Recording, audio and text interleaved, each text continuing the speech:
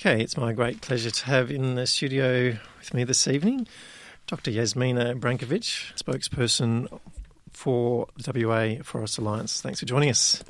Great to be here, thank you. So today, the 21st of March, is the International Day of Forests, and of course it's very appropriate that on this day you've made this media release, and in this week the Barnett government is looking to introduce this biodiversity conservation bill. Talk to us about this bill and the significance of it for our beautiful forests. Yeah, well, it's been such a while since the bill was actually introduced in November, so this is a resumption of the actual second reading debate that's starting this week, and I believe it's the ALP that is speaking tomorrow on the bill. The Biodiversity Conservation Bill is an election promise by the Barnett government to replace what is a fairly archaic and outdated set of wildlife protection laws that were first enacted in 1950. That's kind of what the kind of legislative regime that we have right now. At very initial and brief glance, I think that there was an opinion in the conservation sector that these laws were that it was a good idea to actually update the laws, but a very detailed analysis that was subsequently provided by the Environmental Defender's Office has basically pointed out so many loopholes in the law that they require either very extensive amendments or they should just be dropped as they are. Yep. Just sorry to interrupt you, but can you just talk a little bit to that? So there is a recognition within the conservation movement that these laws are archaic and that they are needed to be updated. What needs to happen is that we need to have a totally new set of laws that protect wildlife and ensure that there is some sort of amelioration in the rate of extinction of native species. That's pretty much where any commonality between what the conservation movement believes and what the minister is doing kind of stops. Yeah. So the WA Forest Alliance, which is a peak body, and the Conservation Council of WA held a meeting of all of their member groups back in February, which unanimously decided to reject the bill in the form that it's currently before Parliament. So the government consistently ignores scientific advice and continues to allow destruction of nesting hollows for the endangered black cockatoos and of critical numbat habitat and state-controlled logging operations. This is a quote from you from today's press release. And I noticed that the Conservation Council Director Piers Vertigan has also been expressing some concerns. So there's a particular issue around, as an example, I guess, of other species at risk of the Carnaby black cockatoos. Could you talk to that? That's right. There's actually quite a range of species that are at risk. I think that really the major point with these laws is the following. There has been no prior consultation with the sector, nor has there been any call for public submissions by the minister towards this legislation. So they basically introduced it as on a kind of blank slate. In terms of one of the most remarkable revelations over the weekend has been the analysis that was submitted by the Worldwide Fund for Nature, that not only does it say that we are going backwards with these laws, but that basically they allow extinction of certain species. The minister himself has actually said that that's the case. Yeah. It's actually quite remarkable that Minister Jacob is actually saying that extinction would occur in extreme situations. The huge ministerial discretion that's granted to the minister under the legislation belies any idea of independent scientific advice.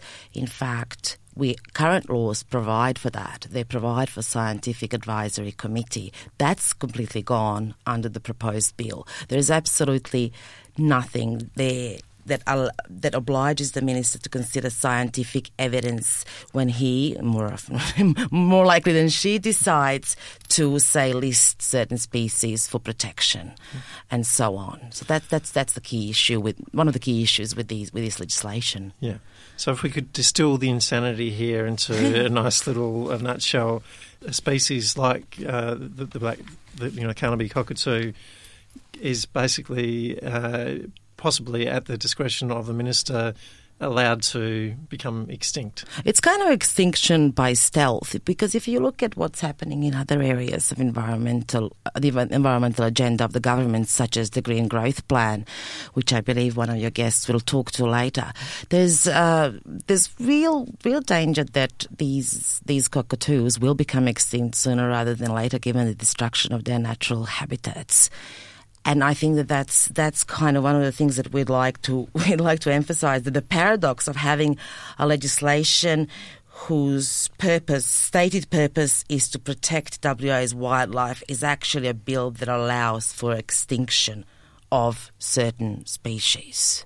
That's kind of the key message that we are actually trying to communicate at the moment. And just given what you said about the lack of consultation with the scientific sector and experts on this issue, have there been any sort of organisations that have actually provided ideas about how this actually could be dealt with differently, or any sort of have there been any sort of meetings or discussions around what could actually replace this?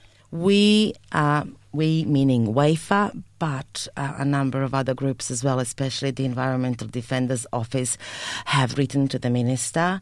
We've provided a list of all amendments that would be required to make this legislation acceptable to the sector. The Minister has responded in a way that is really quite remarkable. He was saying that there's nothing wrong with expanded ministerial discretion.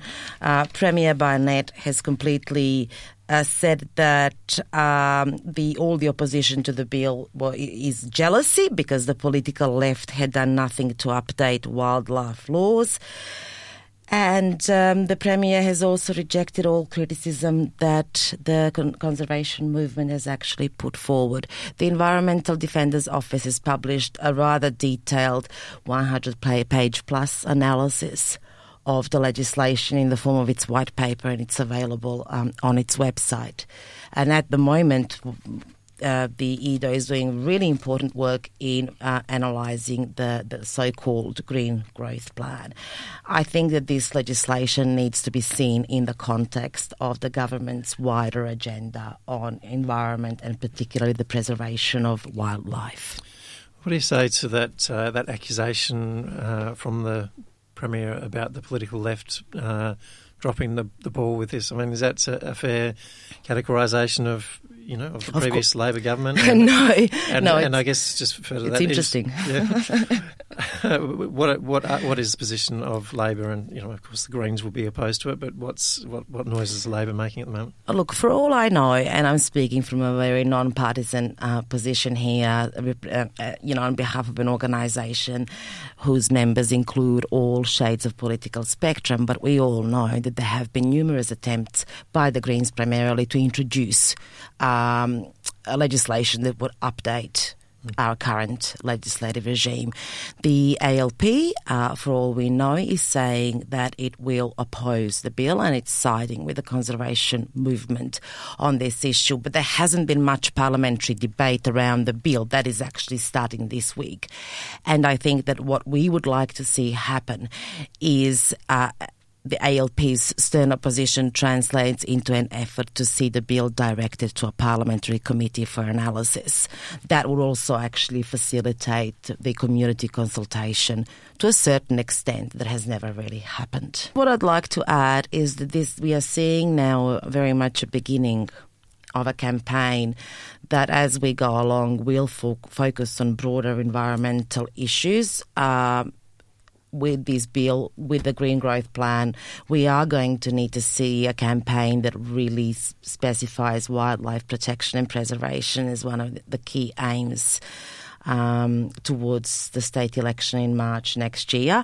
I think it's really important given the news in the media that's happened over the weekend, and it's very obvious that the conservation movement is actually united in its opposition to this bill as it stands. The bill is scientifically unsound. It is full of loopholes. It really does need major amendments. But that really needs to happen through some concerted discussion and debate, and not just because the government decides that they need a good news story in fulfilling some sort of an election promise.